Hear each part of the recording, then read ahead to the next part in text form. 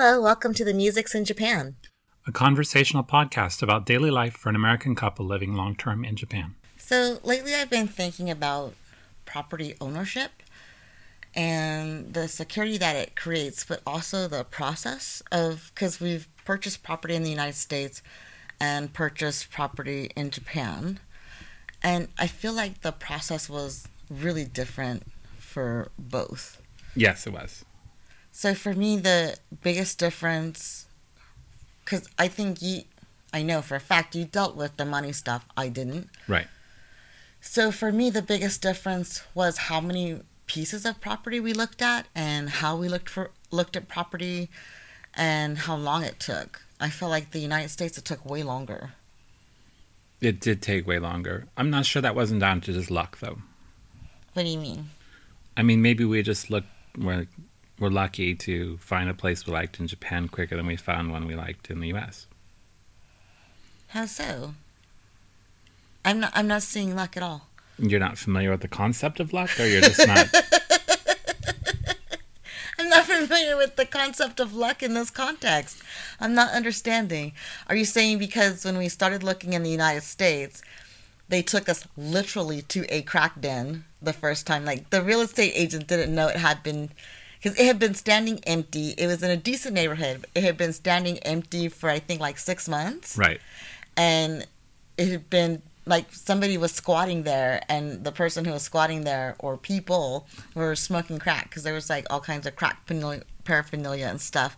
Like, it was a 2-story, and we walked in, and the first story was just trash. The first floor was just trash, and the real estate agent was like, "Do you want to go upstairs?" And I was like, "No, I don't need to see upstairs in this crack den. You're out your mind." It may have been raccoons. Yes, she did say she thought it was raccoons. Bless her heart, but she was not the brightest bulb in any respect, in any stretch of the imagination. She was a bit dim. See, I think she was just really trying to sell some property, and she wasn't sure anything else would be any better. Yeah, because the house that we ended up buying wasn't actually in that much better of condition, except it was being lived in at the time. Correct. Right. And so we ended up having to rebuild the house. So, yeah, when we bought the house, it had a room over the garage, which we found out wasn't permitted, so we couldn't actually use that. We had to rebuild the garage. But we also didn't get the keys. Yes. Yes. So they were like, they sent us a note, I forget how, because it wasn't email. I think it was like through the realtor. The keys are on the kitchen counter. Yes. This is not particularly helpful. No. When the keys to open the door to get to the kitchen counter are on the kitchen counter. Yeah. Luckily, you being black and all. No, wait, I have to tell this side of it. Because okay, you tell this side of it. I don't want you to get lit up. So, okay. Me and another girlfriend of mine who's also black, a friend of ours, we both were always touting our ghetto cred.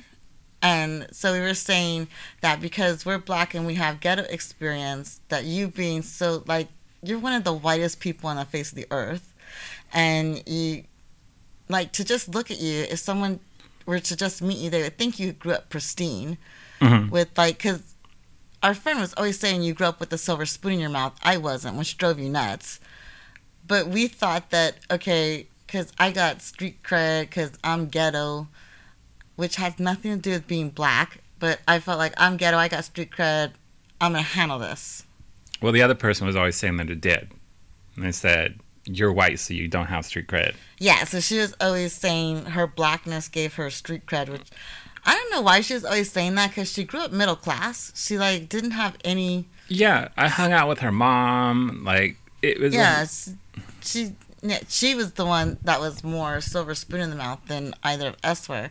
And I don't feel that my blackness has anything to do with my ghetto fabulousness.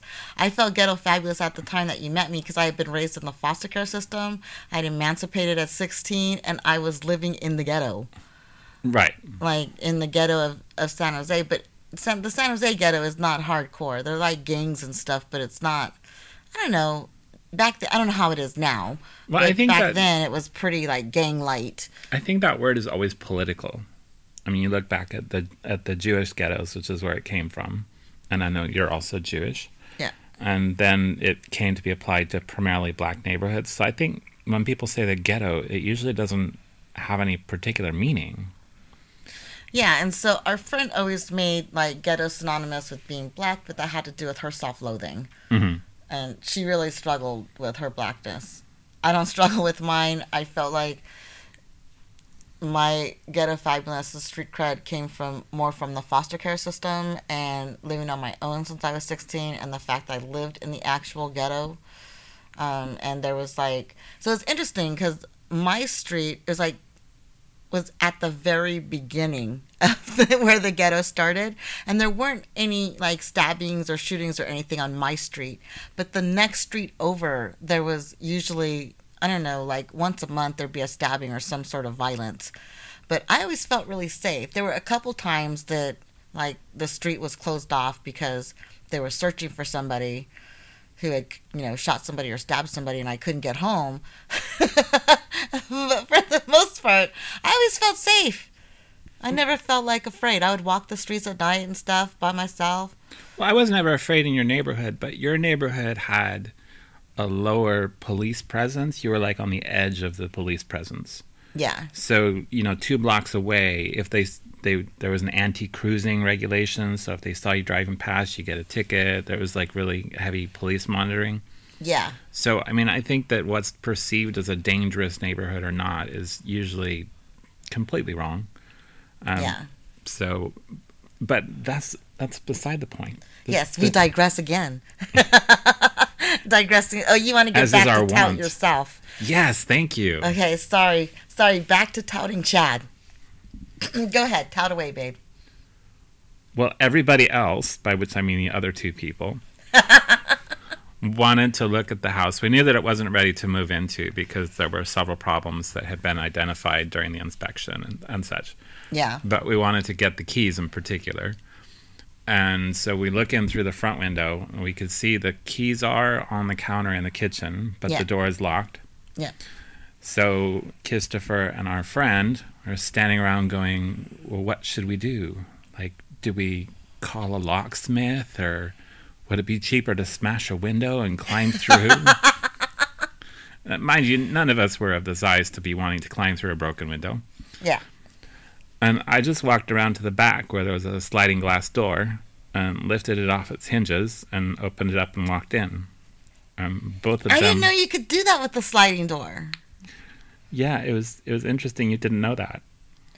Well, because in the ghetto, we don't have the whole portrait stained glass sliding doors. Although in one of the group homes I lived in, both, because it was in a duplex that had been converted to a single home, like the wall had been broke down, both of those had sliding doors, but I never had to break into the group home because they never locked the door. Yeah, I mean, when I was living in a trailer in somebody else's backyard, we had like a big glass door. And then the other time that I was living in a cabin that literally had a wood stove in it, and there was an abandoned school bus in the backyard. Okay, you grew up poor. You grew up. I know you grew up poor, but these are like when we were first together. This is a good snapshot of some of the conversations we would have. Like, okay, we both grew up poor. We share a lot of the same trauma. But anyways, we're talking about buying property. So in the United States, we hired a realtor. We saw like 3 properties. I think we looked at 4 or 5, but a couple of them were just immediately no. Yeah, and then the property that we decided on, it was a Native American woman and white man. And because of my Native American ancestry and the fact that you're white, we went and we did some ceremonial passing over of the property and talking about it. And because we had a shared understanding of spirituality and what this property meant and listened to her stories, and she liked our ethnic makeup, they decided to sell the house to us. So I want to clarify something, because you said Native American ancestry, and a lot of times I've seen that now used as some kind of blood quantum thing where you're like, I got a DNA test that I'm 2% Native American. Your grandmother was born on a reservation. Yes. And the only reason that you don't have tribal connections is that she was so angry about the way she'd been treated that she refused to give anybody information on how to contact them. Yes. And she didn't have a birth certificate. My grandmother didn't have a birth certificate. Right. So I think because her mother died in childbirth. Right. So my great-grandfather was freed by the Emancipation Proclamation. He was a slave. And my great-grandmother was 100% Cherokee. And when she decided to marry and have a baby with a former slave, her relatives didn't approve. So when she died in childbirth, they said, you should throw this baby in with her, just bury the baby with her. Mm-hmm. And so my grandmother had been rejected by them, and she didn't see any benefit to being on the rolls. Right. And we were fortunate enough that, well, she was fortunate enough that she never needed those resources because she went to live with the family. She was adopted by the family that had owned her father. Right. And so they raised her as sort of their penance for having owned her father. They tried to do right by her by giving her a good education and all of that. So she identified more with them Right. than she did with the Native American side. She played piano really, really well at the giving concerts level, and was just, had a lot of talents because she had been raised in this way, but was very angry at the Cherokee side of her. Yeah, and she was also very angry being the descendant of a slave. Yeah. So in hearing that story, the wife was like, wow, I really want you guys living in our home. And then also hearing the ways that we wanted to redesign the home. Right. They didn't have the resources necessary to change the home in the way that we wanted. And her children came and visited us after we finished the remodeling the house and wept because it was exactly as her mother would have wanted it to be. Yes. So that to me was the house was a very intimate process, and we lived in the same cul-de-sac so we were the third owners of the house, and the first owners lived in our cul-de-sac, and they came over and they're like, wow, this is the best this house has ever looked, and it's so much better than when we lived here, than when our original family. So we sort of had like the whole, I don't know, genealogy of the house, everybody approving of what we did. And then the house next door to us was purchased by people who had originally put in an offer on the house that we bought. Yes. And so it felt really, really intimate. Yeah. And really, really personal. And like we got the house because of who we were. And it was also really fraught with paperwork, which I think is the nature of the U.S. We had to go down and get title insurance and all that kind of thing, even though, we had met all of the previous owners. Yeah. And still necessary to go through the title search and insurance, make sure there's no liens and all of that. Well, what are those things? What are what things? The things you're listing off, because some people might not know what title insurance and all of that is. So title insurance is basically insurance that nobody else actually owns the property that you're buying. So if you don't have title insurance, then somebody comes along and says, hey, you weren't able to buy that because the person who sold it to you didn't actually have the right to sell it to you, then it's a big problem. So if you go through a real estate agent, which realtors are a subset of real estate agents, that's a trademark thing, then they ask that you get title insurance. It's not strictly required, I don't think, if you don't get a mortgage, but it's a good idea anyway. So it protects you in case somebody else makes a claim that you didn't have the right to purchase that property. And then liens are basically if somebody borrowed money against the property or didn't pay taxes, then there's a legal right that sticks with the property. So you want to make sure that the property is free of liens. Yeah, and there were some issues with the property that we didn't inherit that the former owners had. Right. With taxes and such. Which we knew about before we completed the Yeah. sale. So. And so them selling the house to us, and we were able to help them alleviate all of that, and they had enough money left over to buy a farm up north. They actually went to live on the reservation with her extended family. Yeah. So that felt, for me, I don't know, it felt like we were doing something good for the owners, and it felt like we were doing something good for their children, and we lived in the home, and it was just really intimate. It was an intimate and beautiful space. Yes. And we designed it for parties because at the time our son was really young. I think when we bought the house, he was 6. No, he was 5. He was 6 when we moved in. He was 5 when we bought it. Okay, yeah, because it took us a year. Did it take about a year to rebuild it? Yeah, it took about a year to rebuild it. So it was really nice that we were able to get him in while he was young, and he was able to, like, pick all of his own furnishings, pick what colors he wanted the wall to be. So every wall in our house was a different color. Yeah. So, like, our bedroom was turquoise, his bedroom was blue, and the rest of the house was, like, sienna and something else. So, and then we had, like, a pink room, and we had a lime green room. The bathroom was, like, mint green.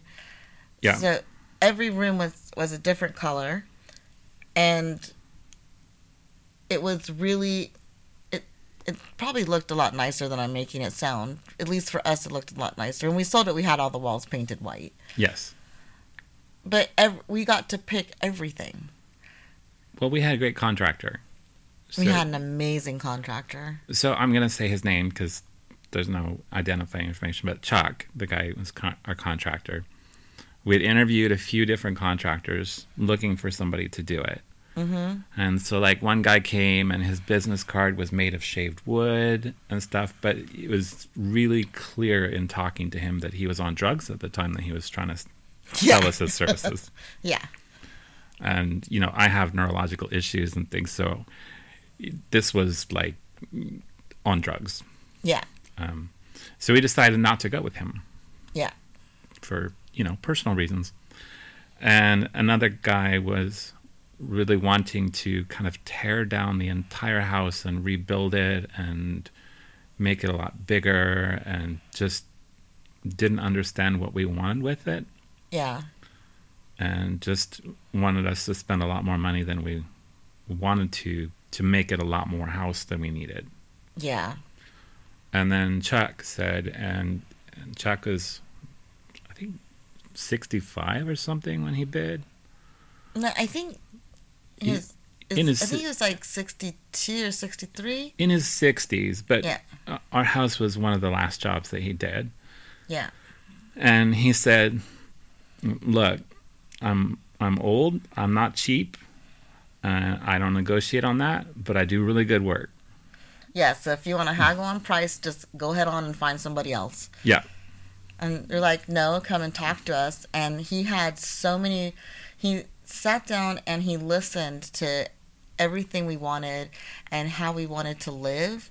Mm-hmm. And he gave us some really great advice and input, like when we wanted, because we had like the garage space was just huge. Like from the garage to the edge of the sidewalk, you could fit 6 cars.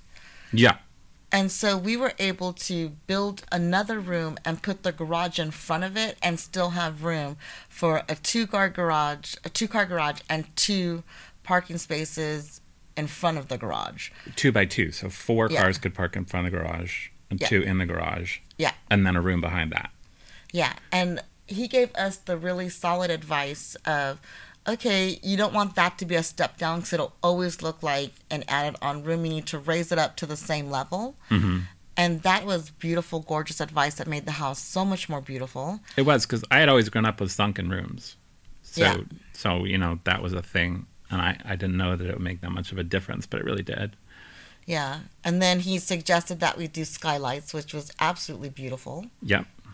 And that we did a curve. We didn't, so all of the edges in our kitchen were rounded, but the curve, like some people do an L shape, we had a Right. curve.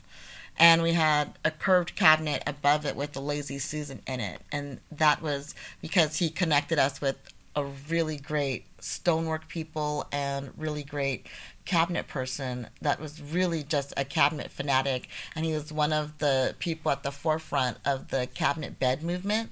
Yeah, we went to the cabinet guy's house, Yeah. and all of his furniture was actually cabinetry. Yeah, it's really gorgeous. It was gorgeous. Really, But really it sounded a gorgeous. little bit Yeah. extreme when he described it. And then it's like, let me show you. Right. Yeah, and so he was at the forefront of that movement, which now it's really popular Mm-hmm. in small spaces to have your bed in a cabinet. So we were just really, really lucky with all of the craftsmen that Chuck was able to connect us with. So again, that led to the intimacy of the experience. Yeah, and then we moved in when they weren't done yet. So we said it took a year, but we moved in before the garage and the room next to the garage were finished. Mm-hmm. And there was a wall sealing it off. Mm-hmm. So we'd see them every day for like 3 or 4 months. Yeah. Not every day. We did not work them 7 days a week. We'd see them, 5 days a week. Yeah, and they came to our wedding They came to our wedding. because Yeah. we bought the house before we were married. Yeah, all the guys who worked on it came to our wedding, and Chuck was a former architect who had decided he liked being a general contractor better, so he knew all this stuff. So it was a really kind of personal experience, Really intimate.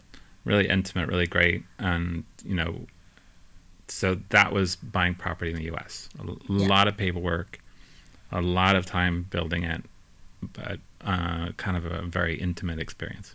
Yeah. Buying property here in Japan was different. It felt really, I don't know, the process of finding the home was so different because we searched online, because the floor plans in Japan are pretty standard. Right. And once you understand how to read the graph that they put online, it's actually so much easier and quicker to just search online for what's the floor plan you want, how many rooms do you want, all of those kinds of things. And I think, okay, this is where luck comes in because the building was brand new. Yeah, it wasn't completed yet. Yeah, so how did you find it? An acquaintance of ours suggested it. They said, "Hey, I saw they're building near a transportation hub, which was one of our primary requirements." Yeah. Because of my not driving and we don't have a car and all of that, so we wanted something close to public transport and not way out in the middle of the country. Yeah, because I wanted also to be close to a grocery store. Yes. So we have a grocery store down the street and a subway station across the We street. have 2 grocery stores, Yes. depending on which direction you walk. Well, we've got 3 depending on how far you want to walk to. Yeah. So it's nice. And lots of convenience stores and... Yeah, I think that's everywhere in Japan. Convenience stores in Japan are like Starbucks in California. Yeah. I worked at one place in California that at the intersection there was a Starbucks on each corner. So there were 4 Starbucks at one intersection. Yeah. But so we found out about this place, and in Japan the seller pays all of the costs. So in the U.S., usually the buyer and the seller will split the costs, but in Japan, Which costs are you talking about? the realtor, the real estate agent, is paid entirely by the seller in Japan, whereas in the U.S. that fee is usually split between the buyer and the seller, and also the closing costs, so the paperwork costs and things. So that's all paid by the seller in Japan. And so because we bought it while it was being built, that was all paid by the builder, and there was no realtor fee. So Japan is starting to change a little bit, but it used to have a kind of culture of you don't expect a building to last longer than 20 years. Which is strange because there's a lot of old buildings. Yes. Like the building my office is in is what, like 50 years old? No, it's not that old. It was built in 1972. Okay. So that makes it 47 this year. Yeah. So it's And it's 3 still- years away yeah. from 50 years. Come on. And it's still standing and functioning. I wouldn't want to live in it because, so the reason I wouldn't want to live in it is that you can only run two air cons at a time, and it has 3 rooms. Air cons are air conditioners. Yeah, air conditioning heating units. You can only run 2 at a time, Mhm. and I think you can only run 1 if you want to cook rice. Right. So you can't run 2 heating systems or cooling systems plus have a refrigerator running plus cook rice. So to me, I think the building needs to be rewired. Probably. But if they rewire it, and I think they'd have to bring it up to current earthquake standards. Yeah, because it's like seriously not up to code. Right. Now, Japan has a lot of earthquakes, so the earthquake code here is really stringent. Yeah. So new buildings, like the building that we're in now, has some kind of device. It doesn't have a pendulum like the skyscrapers, but it wobbles a lot in earthquakes. And on windy days, And on windy days, yes, Yeah. it will start to sway. it has like a gyrating foundation. There's Yeah. springs in the foundation. Yeah, so that's different. But this is the first time I've ever lived in a building this tall. I don't Me know about too. you. Yeah? Yeah, me too. We just learned something new about each other. Interesting, yes. Yeah, so no, I've never lived in an apartment building that was higher than 2 stories. Interesting. Yeah. I'm trying My to think if I dad did. lived in a high rise, but I didn't live with them at the time. Right. And so, no, I guess, because was No. it 3 stories? It was 3 stories when we were Okay. living together. Yeah. Yeah, so that's the highest for me is 3 stories. Yeah. Because in California, at least in Santa Clara County, it's really uncommon to build buildings higher than 3 stories because they usually build them wide over Yeah, you get lots urban. of land You rather get urban than sprawl. yeah, In Japan, you get a lot of concentration around train stations. yeah, And so you can kind of, if you looked at a map where the prices were different colors, a heat map of prices, you could identify where the train stations are just by the prices of the buildings. yep. So, square footage wise and cost wise, because I don't want to say how much our house is exactly, but did the house in the U.S. cost less per square foot, do you think, than the house here? So square footage wise, including the renovations that we made to it, the house in the U.S. was double what we paid for this, Mm-hmm. and it was let's see, 2.5 times the size.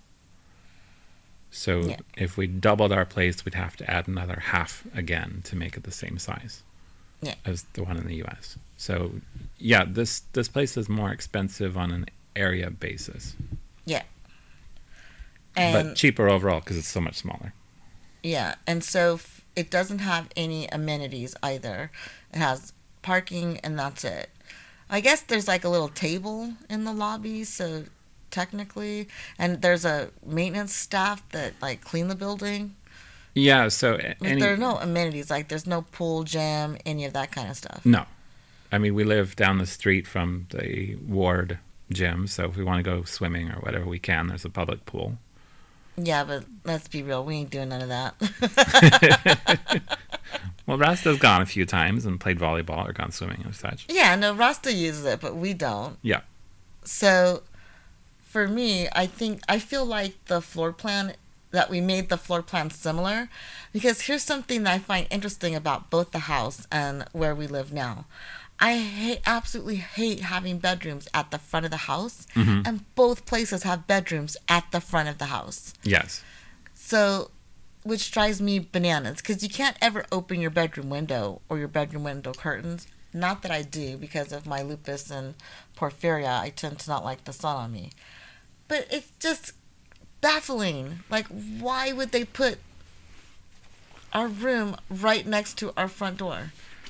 No, but in the U.S., we had a situation where, we had the house, and then the next street over, the house on that street, our backyards faced each other. Yeah. And when we put up a fence, well within regulation, it was like you could only have a 6-foot fence. And with all of the 4 houses that touch the fence besides our own permission. Yes, everybody's permission, but our neighbors, our backyard neighbors, complained that they could no longer watch us. Yes. They were just because we had the lattice on top of the fence. Right. And so they were unhappy with the lattice. Yeah, but they were also unhappy when we got curtains. It was like, yeah. No, it was your bedroom thing has never made sense to me in a kind of visceral way. But I know that you have it. Yeah.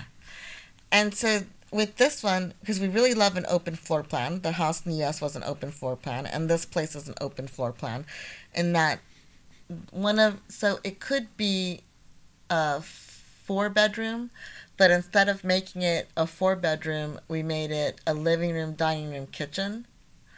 And there's a wall that we got a sliding partition rather than a solid wall that's fixed. Right. So we have the living room goes straight into the dining room. That's all open space, and you can see the kitchen.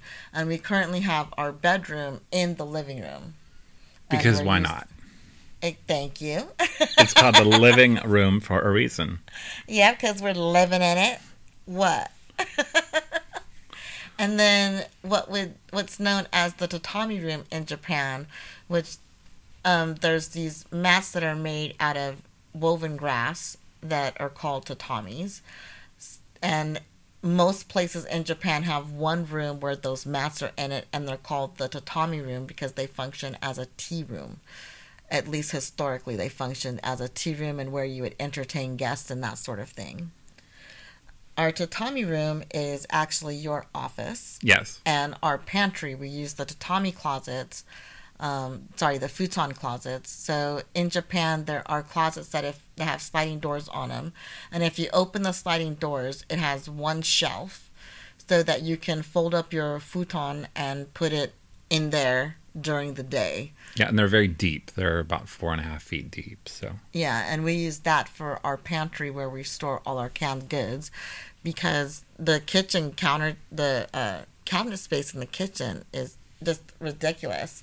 We have, I think we have plenty of cabinets, but they're just really shallow. Yeah, they're very shallow. And so a large plate does not fit in the cabinet.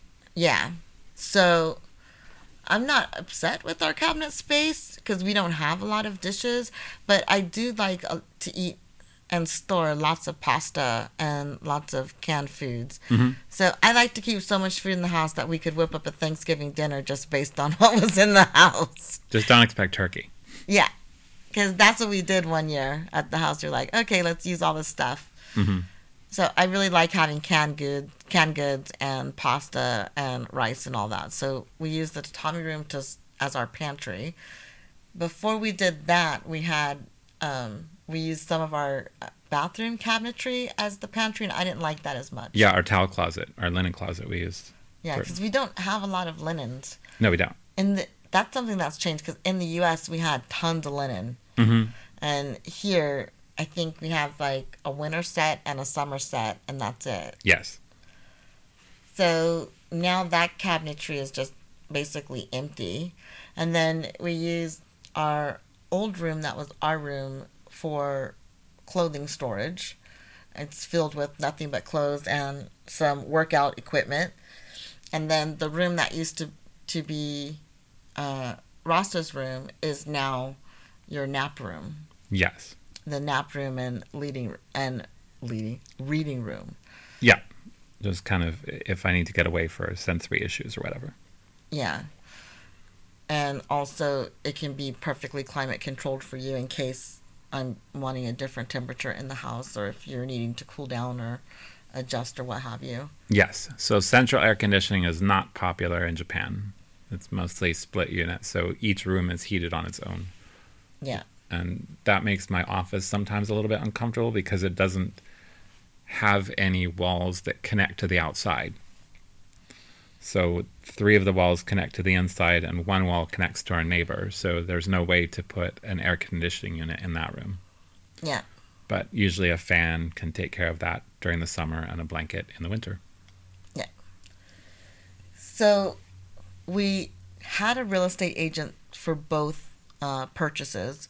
We found our real estate agent in the U.S. by just driving to a strip mall. You had driven past a strip mall and saw a real estate agent, and we just walked in. Well, it's actually different than that because in Japan, real estate agents compete for listings, but multiple agencies might have it listed. Yes. Which in the U.S. you have the multiple listing service. But in the U.S., our real estate agent negotiated with the seller's real estate agent. Yes. In Japan, you're always only dealing with the seller's real estate agent. Yes. And so when we bought this place, we actually were just dealing with the agent for the builder. Mm-hmm. And so they had one model unit completed. So to finish the sale, we actually came to the building and brought the down payment in cash and brought the income, or hanko, the stamp that has to be registered. Yeah, because you don't sign. Right. You stamp things in Japan. You don't sign them. So we had to get a stamp and get it registered at the ward office, basically City Hall. And then when we stamped that, then they had to put revenue stamps in the contract, which I forget how much they were, but revenue stamps can range from like $1 to, $1,000 or more in cost. Like usually if we get a visa, it's 8,000 yen, which is right now about $75. And they said, well, we had a couple of interesting conversations. They said, well, we're not sure that we can sell this to you because you're foreign. Yeah. And so I had actually prepared for that and had printouts of the relevant laws saying there's no restriction on selling to foreigners in Japan. Yes. So it's perfectly legal to be foreign and own property. It's really, really hard to get a mortgage if you are foreign and are not a permanent resident.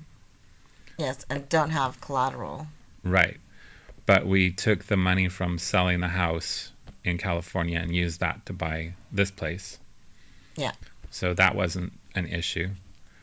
And then they said, well, there are restrictions associated with being in this building. We want to make sure you're okay with them. They said, you're not allowed to have pets bigger than you can carry.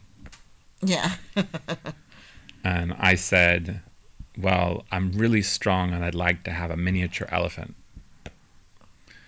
And they actually had a discussion, and it became clear that they were taking me seriously. Taking me seriously. I had to say, I'm sorry, that was a joke.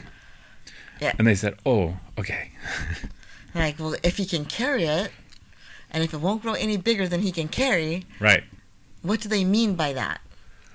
Right. So a lot of people in our building have dogs or cats, but they're all very small. I haven't seen any large dogs in the building, even though the standard is, can you carry it? So.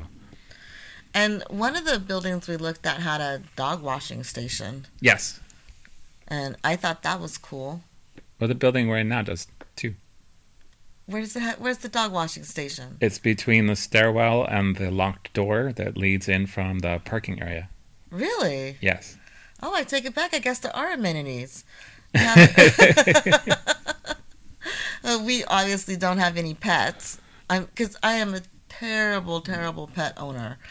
And you're a terrible pet owner. So if we had one person who was willing to be responsible for the pet, I think we would have an animal. I've never owned a pet. So my family, when I was growing up, had dogs and hamsters, but they were never my responsibility, and I never wanted them. I had a really, really severe asthma. So I know now that I would have been fine with a pet, but the doctors at the time said no indoor pets. So my brother had a hamster, which I guess didn't count for some reason. But we always had an outdoor dog. So growing up, I had, at one time, boa constrictor, a bunch of ducks, some rabbits, cats, and 2 dogs. So I don't remember how many ducks I had, because we had 2 ducks and then a bunch of little ducklings. and we had some rabbits. I think only 2 rabbits at the time, one boa constrictor, and I think 3 cats and 2 dogs. And then later on in life, we had 7 cats and 1 dog. So for me, most of my life there. So anytime I lived with my mother, I had pets. Mm-hmm. And then when I went into foster care, most foster homes had some sort of animal, Right. like a dog or something. And then in the group homes, there weren't any pets. And then when I moved out and lived on my own, I didn't have any pets. And then I had one relationship that lasted for 5 years, and we had a cat. We Yeah. had 3 cats at the time.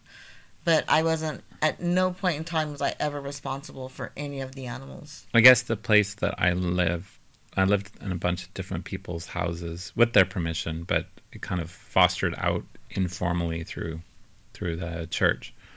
And I think the place I usually stayed had 3 cats. And then I briefly lived with somebody who had 4 ferrets. I don't recommend living with ferrets. And I once had a fish. Well, my girlfriend at the time had a fish. So I feel like other people I've lived with had animals, and I benefited from those animals. I've only ever had one pet that I considered my own, and that was a cat. But I wasn't responsible for the litter Right. or any of that because I was really young at the time. So I wasn't into like actually caring for animals. I like loving on animals and petting them and enjoying them, but I don't like changing litter boxes or walking a dog or any of that. Well, it's cleaning up interesting after looking them. at that, thinking about how much of our life is structured around having it be possible for there to be days where neither of us can function. Yeah. From things like not owning a pet to living near public transport to having a pantry full of things that could be kind of instant food. Yeah, it does. So, to me, I felt like both times the buying both places were really straightforward. I think that we were fortunate in that we really organized ourselves before, and we were also fortunate that we had the resources. Yeah. And I think having the resources made it fairly stress-free both times. Yeah, it did. And the laws too. I know that if we're in a different country, I know Singapore doesn't allow foreigners to own property. Which is one of the reasons why we don't live in Singapore. Yeah, in Thailand, you can't own more than half of property, except And that in Mexico, foreigners can't own property. yeah. So I know that Japan is not completely standard, but you can buy property as a foreigner here. So, and Nagoya doesn't have the kind of real estate bubbles that Tokyo goes through. So the price of our apartment, estimated price, has been pretty much constant for the last 10 years. Yep. So, yeah, that was buying property in the U.S. It feels like more like the kind of property we owned in the U.S. and the kind of property that we owned. Well, we also had some fun stories. Yes. So thank you for tuning in and listening to this week's ramble. Yeah, come back again to hear more pointless stories and digressions. Yes. Bye. Bye-bye. Thank you for listening. You can keep the conversation going on our website at themusicsinjapan.com. That's the music spelled MUSICKS. Be sure to follow us on Twitter and Facebook. We're at The Music's on both. And if you'd like to support us, please visit our website to sign up for our newsletter, join a Patreon tier, or send us a one-time donation through PayPal or Ko-fi. We hope you'll listen again next week. Bye.